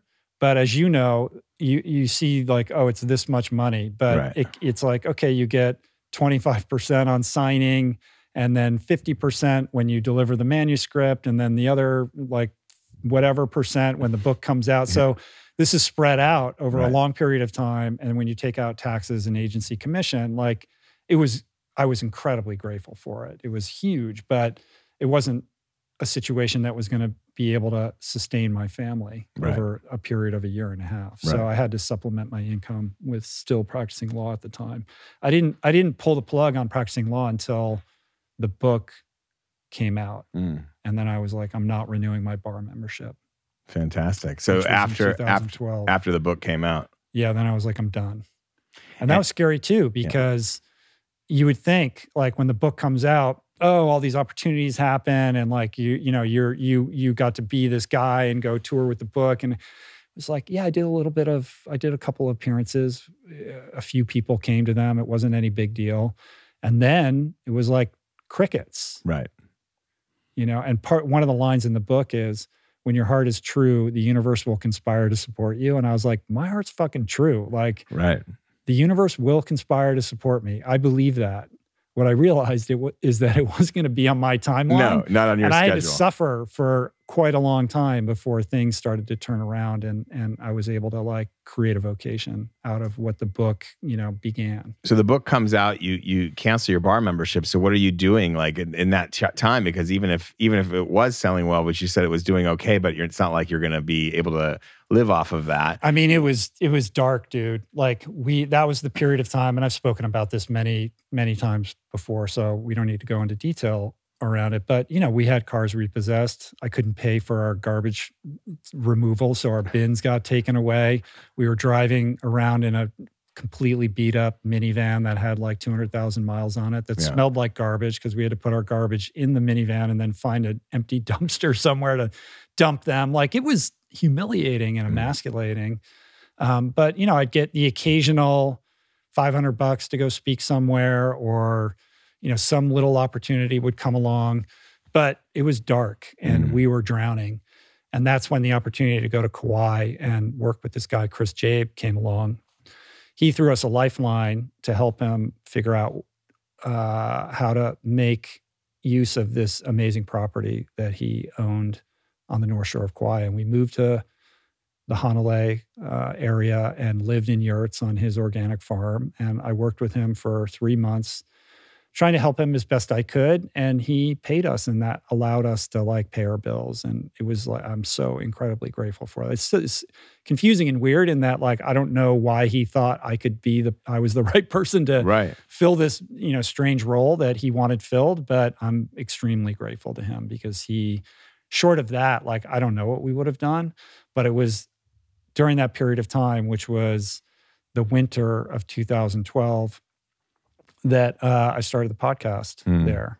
And that's kind of what led to everything that's followed. Yeah, right. So, you started that there. So it is related to the book in that regard, right? The book happens, you leave law, and then things kind of tailspin, and you end up landing in Kauai softly in a beautiful place, and then start this podcast. Yeah. And to be clear, like, the podcast was a fun, creative passion project. It was never considered to be something that would, generate money that would allow me to support my family. And for a snapshot of what podcasting was like in 2012, it's nothing like it is today. Like, it wasn't cool to start a podcast. I didn't know anybody other than myself that listened to podcasts. It was difficult to download a podcast. This was before the iPhone and streaming. You had to download it on your desktop or your laptop and then bounce it to an iPod to create these like playlists. It was a thing. And at the same time, it was also a moment in time where, it wasn't like people were starting podcasts all over the place. So from the very first episode, we were able to make an impression on iTunes and solidify like a position in the charts and the health space. And that I think opened the door for us to develop a listenership in a way that would be much more difficult today. I can relate to thinking you get the book come out and you think you made it to a certain level, and you have, because it is an establishing thing for you, because there is a perception around it, especially if the book has either sold well or been reviewed well. But even not, just if it has some sort of anything around it, like in my case, my book didn't sell as well, but it had really good reviews in some places. And so then, but then afterwards, You're trying to, you have to then keep making a living, right? Yeah. And for some reason, you take your foot off the gas. I did. I took my foot off the gas a little bit because I wasn't like, I didn't want to sell myself that hard. I didn't really push the PR as hard as, like, to do it again, I think I would do things a lot differently, and I never would take my foot off the gas. But you have to go through that to know that. You have to be utterly shameless in that phase. And that's not really in the wiring of most writers. Right. Like, they write so they don't have to interact with people. They write because they are ashamed. Well, like many artists, it's like, I did the thing, you go push it out into the world. Right. Like, I already created my thing. Right. Like, and sometimes there's an expectation that the world is awaiting this great work. Like, nobody's waiting for your thing. No, like, you got to make that. it happen. And I remember getting counsel from some people who were like, you have to do everything in your power to make people care about this. And I treated that like my job. Did the best that I could with the small sort of public interest that I had at the time. But yeah, it kind of comes and goes. And it's a weird dissociative experience because on the one hand, like, I couldn't believe I was being given the opportunity to write a book. Right. And then that book, you could go to Barnes & Noble and see it on the shelf. It's like mind-blowing. Right. That was it's like, cool. I can't even believe this. This is like so cool. Like, travel to a different city and go into a bookstore and your book is there. Yeah. Like, wild, right? Yeah. And the fact that 10 people would come to, like, hear me talk about it. Like, who are these people? Like, that's crazy. Yeah. So that was all gravy and amazing. But I think there's a public perception that if you're a published author and your book is in a bookstore, that, like, you don't have to worry about paying your bills. And I can tell you that that's certainly not the case. The opposite is true. Yeah. The writing style itself, like, obviously as a lawyer, people know lawyers write a lot. But they don't write in this particular way. They write, a lot of lawyers write in stilted, highly specific ways. You were able to in your first crack, like I write all the time, so like it's part of my musculature. You do now as well, but in often for the podcast. But for this book, you weren't coming from like writing every day kind of background. Well, yes and no. I mean, first of all, have you read my demand letters from my lawyer days? I would not call them stilted. Writing a great, snarky demand letter is an art form in and of itself. You should do a collection. Yeah. There's some great ones. Like, I am in receipt of your, yes. I assure you that my client, and whatever. No, I was a creative writer long before I was a lawyer. Like, I did a lot of writing in college. I always loved it.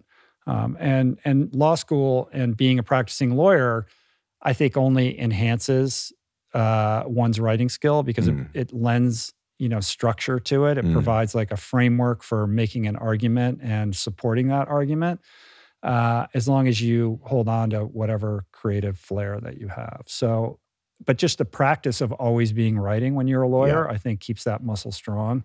But I think a lot, the sensibility of the book has less to do with writing skill and more about like a willingness to be vulnerable and tell stories that most people would maybe be too uncomfortable to right, share. But you tell them as if you're writing as you talk, which is what you should do, and so it's a very natural voice in the book. Yeah, I mean, I don't know about you when you're writing, but for me, the approach with this book was to overwrite it, like just write everything, and then figure out what the salient stories are and like cull out everything that isn't moving the story forward. And I work with it, Rick Horgan was my editor, but I also work with another editor because I think you need that sounding board or that feedback because you're too in the middle of it. Like, it's your story.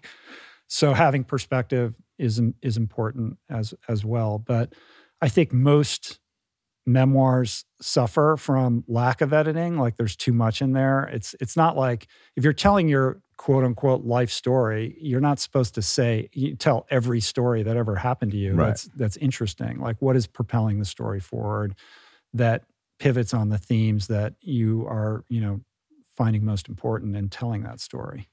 Well, let's talk about the craft of memoir. What do you think makes a good or great memoir? It's a good question. I want to throw that to you as well, as somebody who's written memoirs. I mean, for me, my book kind of falls into the sports memoir category. Right. And I think most sports memoirs suck. They're terrible because they're vainglorious. Like they're generally written by a ghostwriter in the twilight of a certain athlete's career as an exercise in extending that particular athlete's brand viability. And so they tend to focus on all the great stuff that they did, but they rarely paint a full picture of that person's life. Like they don't typically have the level of candor and honesty and vulnerability that I think is critical to connecting with a readership. I mean, there's exceptions to that. I think Andre Agassi's memoir is exceptional for that reason. So for me, I didn't want to be influenced by that genre. So I didn't go out and read a bunch of memoirs and try to deconstruct what would make for a good memoir. I just tried to tell my story as openly and as honestly as I could. And the framework that I use for that is sort of the what happened, what it was like, what happened, and what it's like now, which is like the 12-step format of sharing your story. And as somebody who's sat in tens of thousands of 12-step meetings and listened to people share their stories, and I've had the opportunity to share my own many, many times.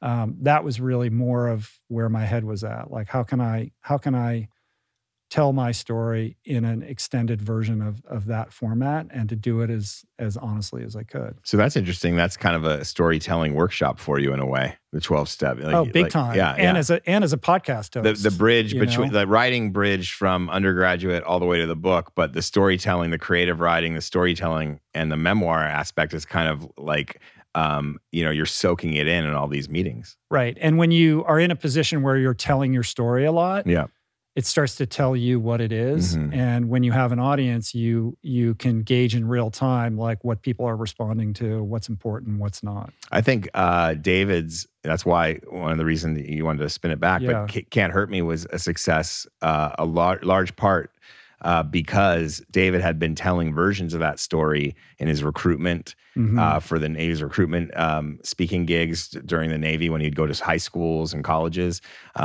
And he'd been telling it on podcasts, obviously starting here and then other podcasts as well. And so he was able to do that, and he was a master of that story. By the time he got here, you'd think I think you were one of the first podcasts he was on, but he'd been telling that story and versions of it for 10 years already. Yeah. And so he was a total master of it. And so when I got linked up with him, my job is just to be the blank channel and to try to channel as much of pure David into it. So so it's interesting because it's the same idea. You hear the story and the story starts, you refine it, and it becomes almost an organic process. So when you were writing that book, were there other literary reference points that you were trying to mimic in some way? Like, what were the inspirations beyond just David himself? Well, I mean, I think David, I'd have to put that at the top because his story is so epic that you knew is going to help a lot of people if it's done well. It's just an incredible story. It's a real life Rocky story. So how often does that fall in your lap? Sure. But in structuring it, I'm sure he told you some incredible stories that didn't make it into the 100%. Yeah. Book. So how you structure it was, I'd have to think about it, but what was really, in terms of my approach, the only, I didn't think about anybody else's memoir, really. The only one I can think of a ghostwritten memoir that I really loved was the autobiography of Malcolm X. And so that's a good one. That's Alex Haley wrote that. And so I thought, first of all, before David even came around, when Bird asked me if I would be interested in ghostwriting, I thought, well, if Alex Haley could be interested in ghostwriting, then I certainly could be interested in ghostwriting. And so, that book is one of my favorite books of all time. I think it's the GOAT when you talk about memoir. I don't think there's a better memoir ever. And so certainly there was that, but I didn't go back and read it. I didn't think about structure in that way because I think what I was mostly concerned about was telling his story properly and keeping it true to him. And so it's as long as that's your focus is on making that story great, then I didn't think of it any other way. Right. And I just tried to rely on how did I write because I still, even though One Breath didn't sell as I'd hoped, I knew it was a good book. So how can I take what I learned there and apply it to this and write something that's good? So that's really my whole approach. But I didn't have any sort of, feeling how it would go or how it would turn out. And when you look back on One Breath or even the Goggins book Can't Hurt Me, do you look at it and think, I should have done this or I should have changed that? Or are you able to just say, yeah, those are great? Well, it's funny you say that. With One Breath, there was my first book proposal with One Breath included me as a part of the investigation. So like the way Krakauer did into the wild, into the narrative. And which is how most people do. Well, not most. There's been a period of time where it's in vogue to do that way or not to do it that way. I always thought that you should tell it that way because it gives the reader someone besides the protagonist to relate to. And those were some of my favorite books, Into Thin Air especially, but he's obviously on the climb. That's almost part memoir. But Into the Wild, him investigating it is part of the story. Right. So I thought that was going to be it. But then when we got the deal, the editor at Crown didn't want that. He wanted it to be more like Shadow Divers, which is this story where the journalist is the channel, but is not in the story. And then I read a book called Behind the Beautiful Forevers by, I think it's Catherine Boo, which is a masterpiece. And that was kind of one of the first nonfiction books I'd read in a long time where the journalist wasn't there, but obviously was there. It's all about the Mumbai slums and the people that live in the Mumbai slums, but it's a beautiful book. And so I thought that she's the ticket. So I paid attention there. But in terms of memoir, I didn't do it. I mean, I've loved some memoirs. I love Eat, Pray, Love. Obviously, Elizabeth Gilbert, I think she's set the standard, and a lot of books that we've seen since then owe their existence to Eat, Pray, Love.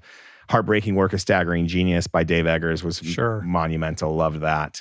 I love The Zanzibar Chest, which is probably out of print now, by Aidan Hartley, which was great. A journalist that worked in the 90s in Africa, all the wars in Africa, and covered those. So, there are definitely some memoirs I loved, but I didn't really look at them when I was taking on David's story. Was that a conscious decision? Yeah, I mean, I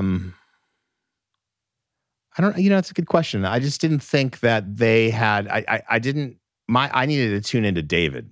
It's different, when you're writing a book that's your byline and that you're taking on. I think there's more latitude, but this time I needed to tune into David. Right. And so that's what I did. So I spent all my time tuning in there. The book that I would add to that list, which is a great list, is Murakami's What I Think About When I Think About Running. Right.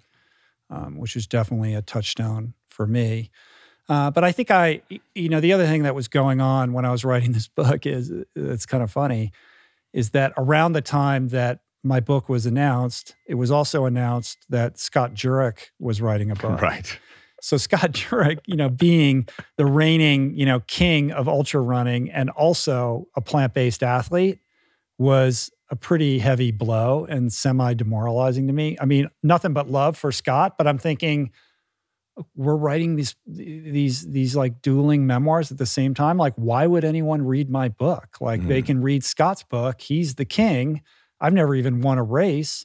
I can't even believe I have a book deal. Like, given that I'm not like a world champion athlete or anything like that. It was confusing. It's like, oh, I'm going to write this book. Like, what is the way in, or what is the reason that I can give somebody to read this book? And I realized, or I settled on this notion that I think was really fundamental and important, which is the success or failure of my book would be directly correlated to the extent to which I was willing to be vulnerable.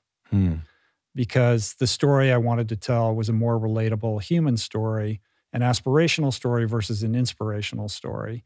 And my ability to connect with the reader, that connective tissue would be forged through kind of sharing things I'm not proud of in hopes that would like breed some level of recognition, like so that anybody reading it who's harboring some kind of pain or secret themselves could say, well, wow, I relate to that guy. Or there's a part, even though the details of, this is another like 12-step thing, like even though the details of that story are very different from mine, like I identify with the feelings and the emotions. And so I use that as kind of a North Star. Yeah, that's why, like, it's funny. I mean, it's a very different book, but Eat, Pray, Love kind of came to mind when I was reading this, because that's one thing I think that made that book so successful. Right. And so you followed in that track, which I think is a great track. I love that book. Yeah. And I think Liz is amazing. And I know she's a friend of yours. Like, I just think she's the best. Yes. She's the coolest. Yeah. Especially when her and Rob Bell get together. Like, it's unbelievable.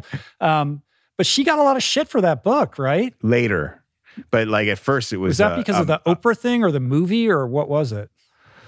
Well, I mean, first the book was a cultural touchstone. Right. So I think anytime you get so big, the haters come. Right. So I think what happened at first was the book came out, it made the list, it was doing all right. She was going around the bookstores just like we described. And, I went to a reading at Borders when, I don't even think it's still there, on La Cienega, and maybe like 50 people were there. So it's not a bad turnout at all.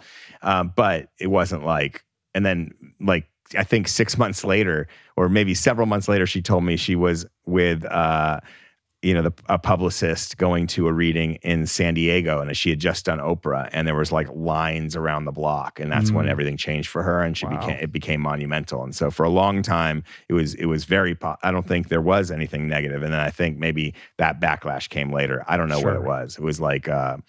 She was misdefined as like being some rich person who had gone on this trip, and which was not true. She was doing fine as a writer because she's a great writer, but she wasn't like this. She wasn't not self-made, right? So there was a lot of bullshit backlash, but that comes, I think, when you get big, right? And that's what happens. Yeah. Well, speaking of bullshit, let's talk a little bit about the publishing world. I wanted because like I did not have the experience of going on Oprah and having lines around the block. I had a very different experience. Yes. But I think it beckons like a little bit of discussion around like how publishing works. And this is a little inside baseball, but I think it's interesting. And I think people who read books would find this interesting if they're not already aware of it. Yeah. As I mentioned, like my book didn't make the New York Times bestseller list. It's had this slow build. It continues to, I mean, it's still like in top categories on Amazon, particularly the audiobook. Like it's still number 1, 2, or 3 in cycling and running and triathlon and stuff like that. Amazing. Which is great. But on the whole, like New York Times bestseller thing, right? Like, I know from going through this process many times, and also by dint of hosting authors who have books coming out on the podcast, because now podcasting has become like a de rigueur stop on the book publishing tour. Like you have to go on these shows, and then we try to work with authors so that the episodes come out around the book's release. And I do the best I can. I can't always commit to that, but I understand that they're here to try to get their book out into the world. And I certainly don't begrudge anyone that. Like I'd be doing exactly the same thing. So the way it works is there's a pre-order period, and then there's the publishing week. And all book orders during that pre-order period, and including that first week after publication, all books come out on Tuesday for some weird reason, right? Are counted towards first week sales. And that first week sales number is what gets fed to the New York Times and has a lot to do with how they crunch the numbers and decide who makes it onto the list. What people don't know is that this system is very easily gamed. Like you can literally buy your way onto the New York Times bestseller list, and many, many people do it. I don't know. I know that like now people are more aware of this, and perhaps the New York Times and other people that compile these lists have precautionary members to weed out bad actors. But at least the last time, or when Finding Ultra came out, like there's like companies that you can cut them a big check, and then they go and purchase the book through all the varying outlets at specified periods of time. So they take your money and they use it to buy your own book. And the way it works is you can't just bum rush Amazon and buy a ton of books. Like you got to spread it out through all the different online retailers, et cetera. So that it doesn't look like there's a bad actor, and there are people that know how to do this. Do you burn your own book? I don't know. Who gets the books? I can't imagine doing this, but a lot of people do this. So that, they have huge numbers during that pre-order period and during first week. And then they end up on the bestseller list. But it's like fake news, right? Right. They've just bought their own book. And so their book disappears the following week. No one's ever heard of it again. At the same time, I know a lot of CEOs or high net worth people that put out books, particularly like business books or how-to books. They can, because they're high net worth people, can just buy their own book and then either give it to their staff or resell the book when they do public speaking appearances. So they double dip on it, but they buy a gigantic stash that they sit on and can kind of sell over time. And that has a similar effect. Interesting. So it's crazy. So that's why you'll see a book appear and then you'll never hear about that book ever again. That's a pretty good indication that, and I would imagine that the New York Times is probably much better at trying to figure out who's doing this and who isn't. Yeah. Also, I think I'm pretty sure I don't know for a fact, but I'm pretty sure, I'm almost positive that also the New York Times doesn't have it's not just about who sold the most. They have certain criteria. They're skewed there against. There is a weird subjectivity that gets injected. Yeah, and I don't know what it is, but it's not really just straight who sold. Exactly. It's not pure numbers. Right. And also, what is the current status or their stance on self-published books, Adam?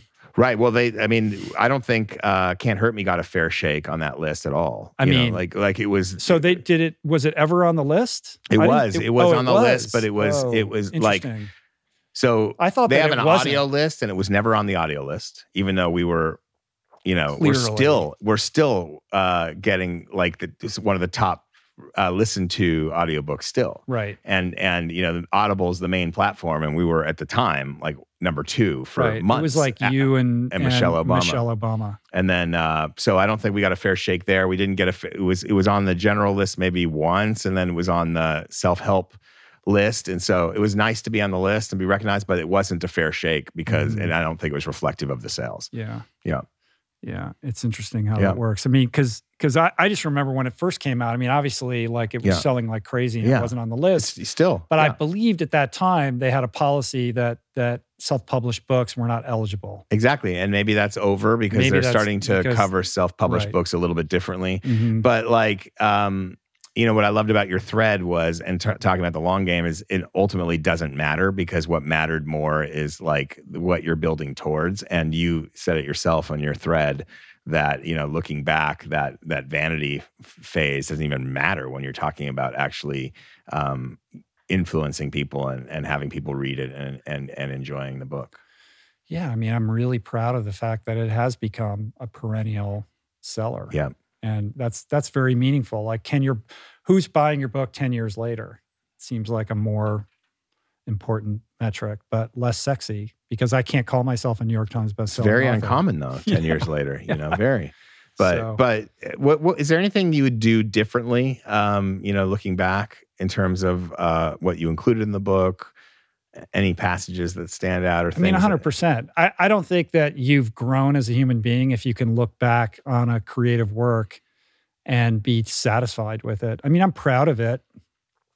And I'm not about to rewrite it again, and I don't go back and crack it because there's a certain cringe factor with that. You can't be seen doing that. I don't listen to my own podcast. You can't have your children run into you reading your own book. Yeah, no, I mean, look, I don't need to, but there's tons of stuff that I would change. I think as you grow and you mature, and also you get a sense of what was important about that or meaningful and what wasn't. Mm-hmm. And, I had an opportunity to comb through it a couple of years ago when I rewrote it, and I took out a ton of stuff that I couldn't even believe that I included the first time around. And I think today, if I was to go back and rewrite it, the main thing I would do would be to just make it a pure memoir and get rid of all the appendices and all the kind of lifestyle stuff and that, because that's almost like a second book, and just make it a pure memoir as opposed to this hybrid memoir kind of lifestyle guide aspect that it has to it, which I think is helpful to a lot of people. But that might have got people interested in sure. That probably helped you sell but maybe it should have been, maybe. But maybe that should have been a second book.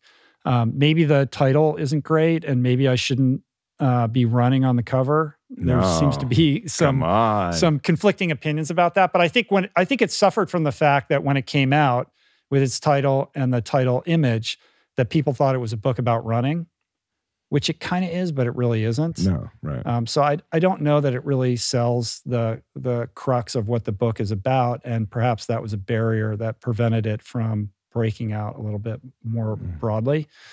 At the same time, like, you know, I don't know. I think I have a better grasp on the story, and with some maturity, I have a better understanding of some of the things that I went through, and I could like write to that a little bit more eloquently and maturely than I did at the time, because distance always creates that. I wouldn't change it whole cloth, but I think I would take out any, like the first edition of the book that came out, I had like, you know, here you can find my protein powder here, like stuff like that. I was like, I can't believe I put that in the book. Like that had no place in the book. Especially if you want to write something that's going to stand the test of time. Like get rid of all that nonsense and just write a great story.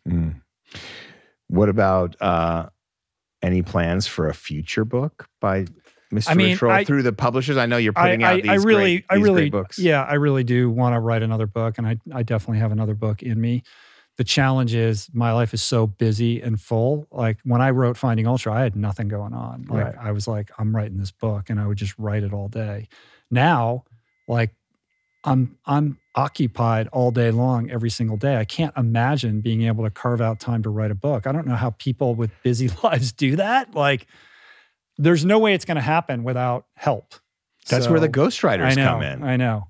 But then I'm not a big fan I'm going to have to of this. write with, I'm going to have to work with, but then it's the control thing. It's like, I'm a writer. Like, why would I have somebody else help me write a book? Right. But the reality is, yes, you may consider yourself a writer, but like it's either like hold on to that and never write another book, or accept help, work with somebody else, and get another book out in the world.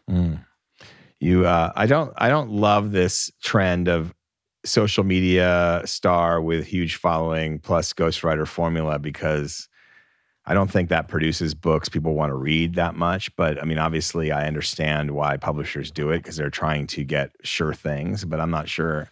I would love to see like an audit how well that does for the publishers. Like, but in your case, no, I mean, I think you can have a ghostwriter and still write something that people want to read, because it's a matter of how you tell the story. And I don't think that, I think that having been through that, my job is to stay out of the way and channel, as much from whoever's telling me the story, and who's really the author of the book and the author of the story and who lived that life, and be blank. And so I think, if you find someone who can do that, but I just don't think that always happens.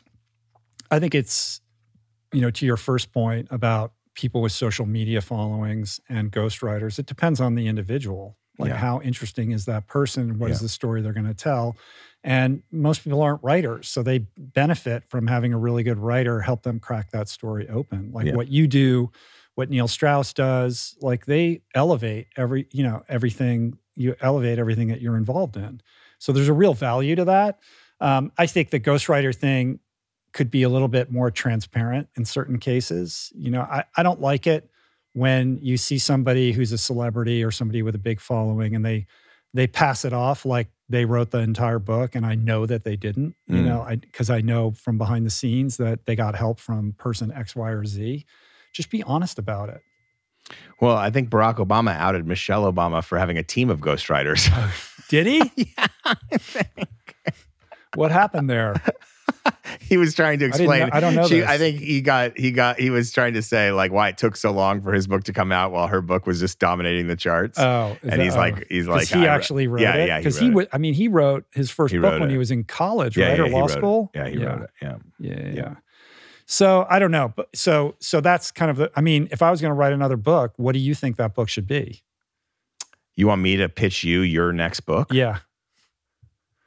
I won't tell you where my head's at with it, but I want to hear what you think. True crime. True crime. Lean into true crime. That's interesting. I think it would be the second phase. Like what happens?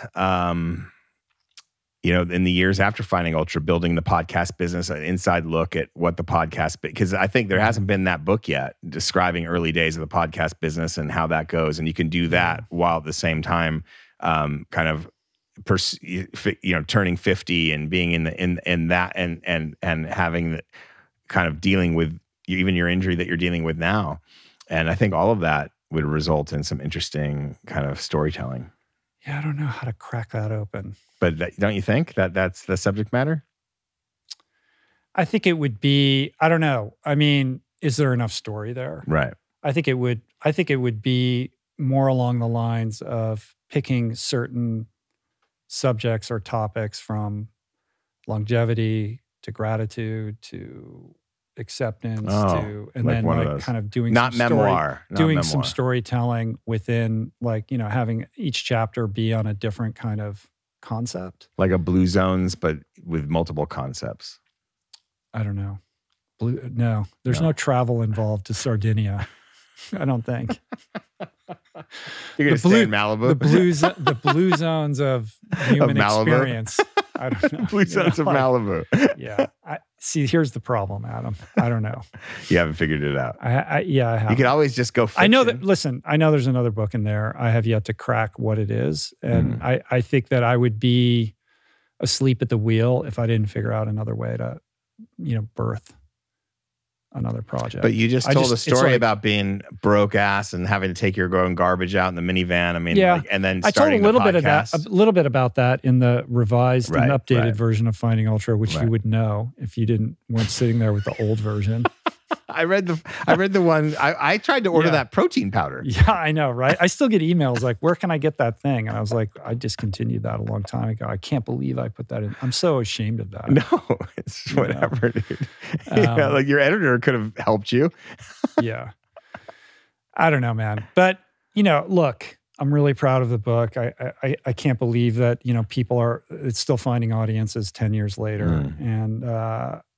As I said in the tweet thread, it is indicative of kind of everything that I've been able to succeed at in life. It's just this idea of staying true to who you are and doubling down on your instinct of what's right for you and being patient and not getting caught up in externalities, because we do over-index on accolades and starting line benchmarks, and we mistake them for meaningful predictors of long-term success, while we remain blind to the greater opportunity to, kind of patiently and persistently build a solid foundation for sustainable success over time. And, I would have loved to have come out with a splash and had a, Liz Gilbert experience. That's not what happened. And I realize in retrospect that what happened was supposed to happen. And I'm very grateful for the way that it unfolded.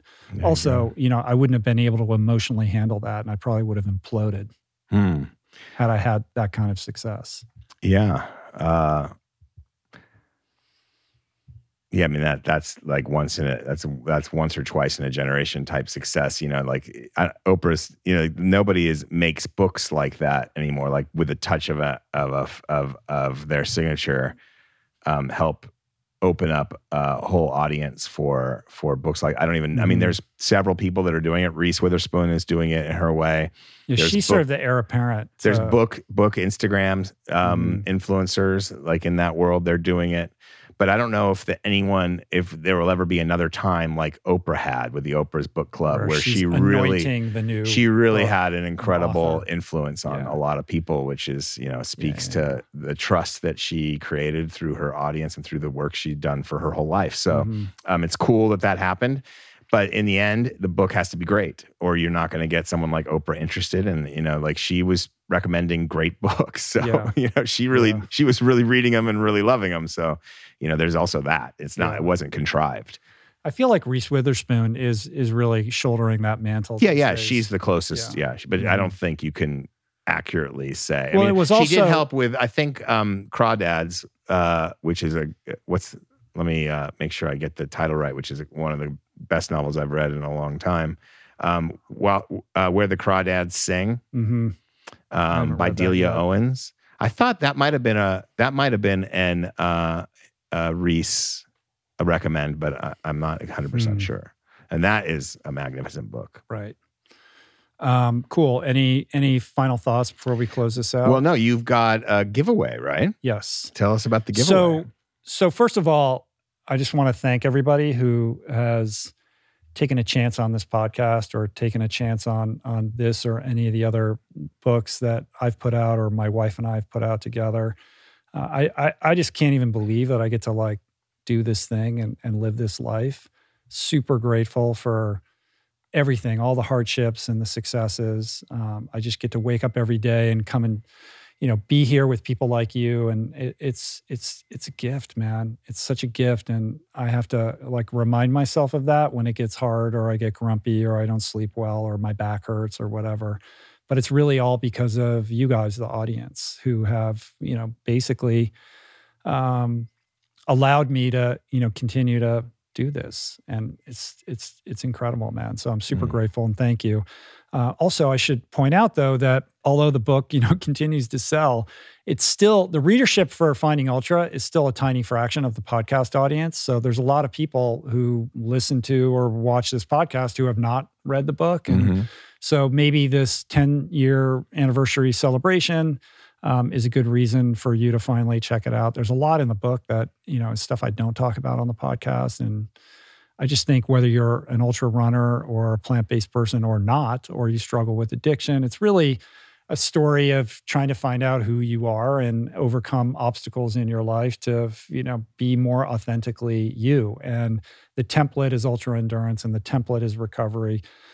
So the facts of my experience may not be any, even the least bit similar to your lived experience, but hopefully there's something emotionally in there that you connect with. And like I said, the 10th anniversary of the book is a good time or excuse to check it out. And to kind of sweeten that, we decided that we would do a giveaway. So I'm going to give away 50 personally inscribed copies of the book to 50 winners. If you would like to enter the giveaway, you need to subscribe to my newsletter. To do that, you can go to richroll.com/subscribe. Basically, you just provide your email address, you join the mailing list. And then in the next couple days, we'll send out an email to everybody who is a subscriber with further instructions on how to enter the giveaway. We've set a deadline of June 9th to secure an entry. There's no purchase necessary. We have official rules that we'll apprise you of. So anybody can be entered to win without buying anything. Again, richroll.com/subscribe. And I should say on that point, we've had an email list for quite some time. And historically, we've used it just to send out an email every time there's a new podcast out. And then occasionally an email about a rebate or a deal on the Plant Power Meal Planner or something like that. But I think I'd like to figure out a way to make more productive use of this email list and the subscriber base. So I'm interested in what you guys, the audience, the listeners, the viewers, would like to see. Would you like to receive an email from me? And if so, what would be included in that email that would be valuable to you? And I think I've been reluctant to pursue this, for bandwidth reasons, because it would be additional work for me, but also at the same time, I'm sensitive about sending people emails. Everybody's email inbox is overflowing at this point, but we're also in a period of time where people are creating Substacks and kind of subscription newsletters. So there is a receptivity to receiving something that would actually be helpful and valuable. And I'm interested in trying to figure out what that might be for all of you guys. So if you have some thoughts, you can tweet at me at richroll, or send an email through the website, or DM me, or leave a comment on the YouTube video. See, listeners, other people say don't at me. Rich says at me. Right. I mean, I'm not saying I'm going to get back to everybody, but I'm interested in soliciting everybody's input, because I don't want to create something and send it out if that's not what people are interested in. Right. No, I like because that. I don't want to be, I don't take it frivolously. No. It should be, it should be valuable. Well thought out if I'm going to do that. Yeah, it's not just about putting something out there. It's putting something out there that could be of use. Right. Yes. And love that. I think that's it, dude. Did we do it? I think we did it. How about that? All right. Well, we'll be back in 2 weeks with another Roll On. Yes. In the meantime, be well, everybody. And roll on. Parting thoughts? Me? No, I have zero parting thoughts. Let's see. Do I have parting thoughts? I think, what am I? Oh, you know what? I got into Succession. I finally did it. I finally started liking it. So we have in the outline like what we've been enjoying. We didn't get to that today. No, I got a lot of recs and lots of picks. We got to get next time. You're doing a deep cut though. Next time, culture.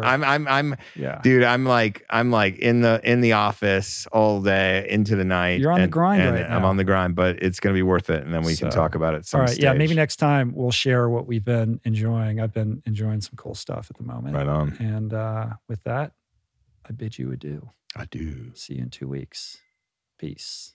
Plants. Namaste. You hear that beeping? I wonder if the mics are... Can you hear that? There's a truck backing up. You guys hear that? For the last 2 hours, there's been a truck backing up. Yeah. That's Brogan out there trying to back his way in here. I know. Once again. Brogan.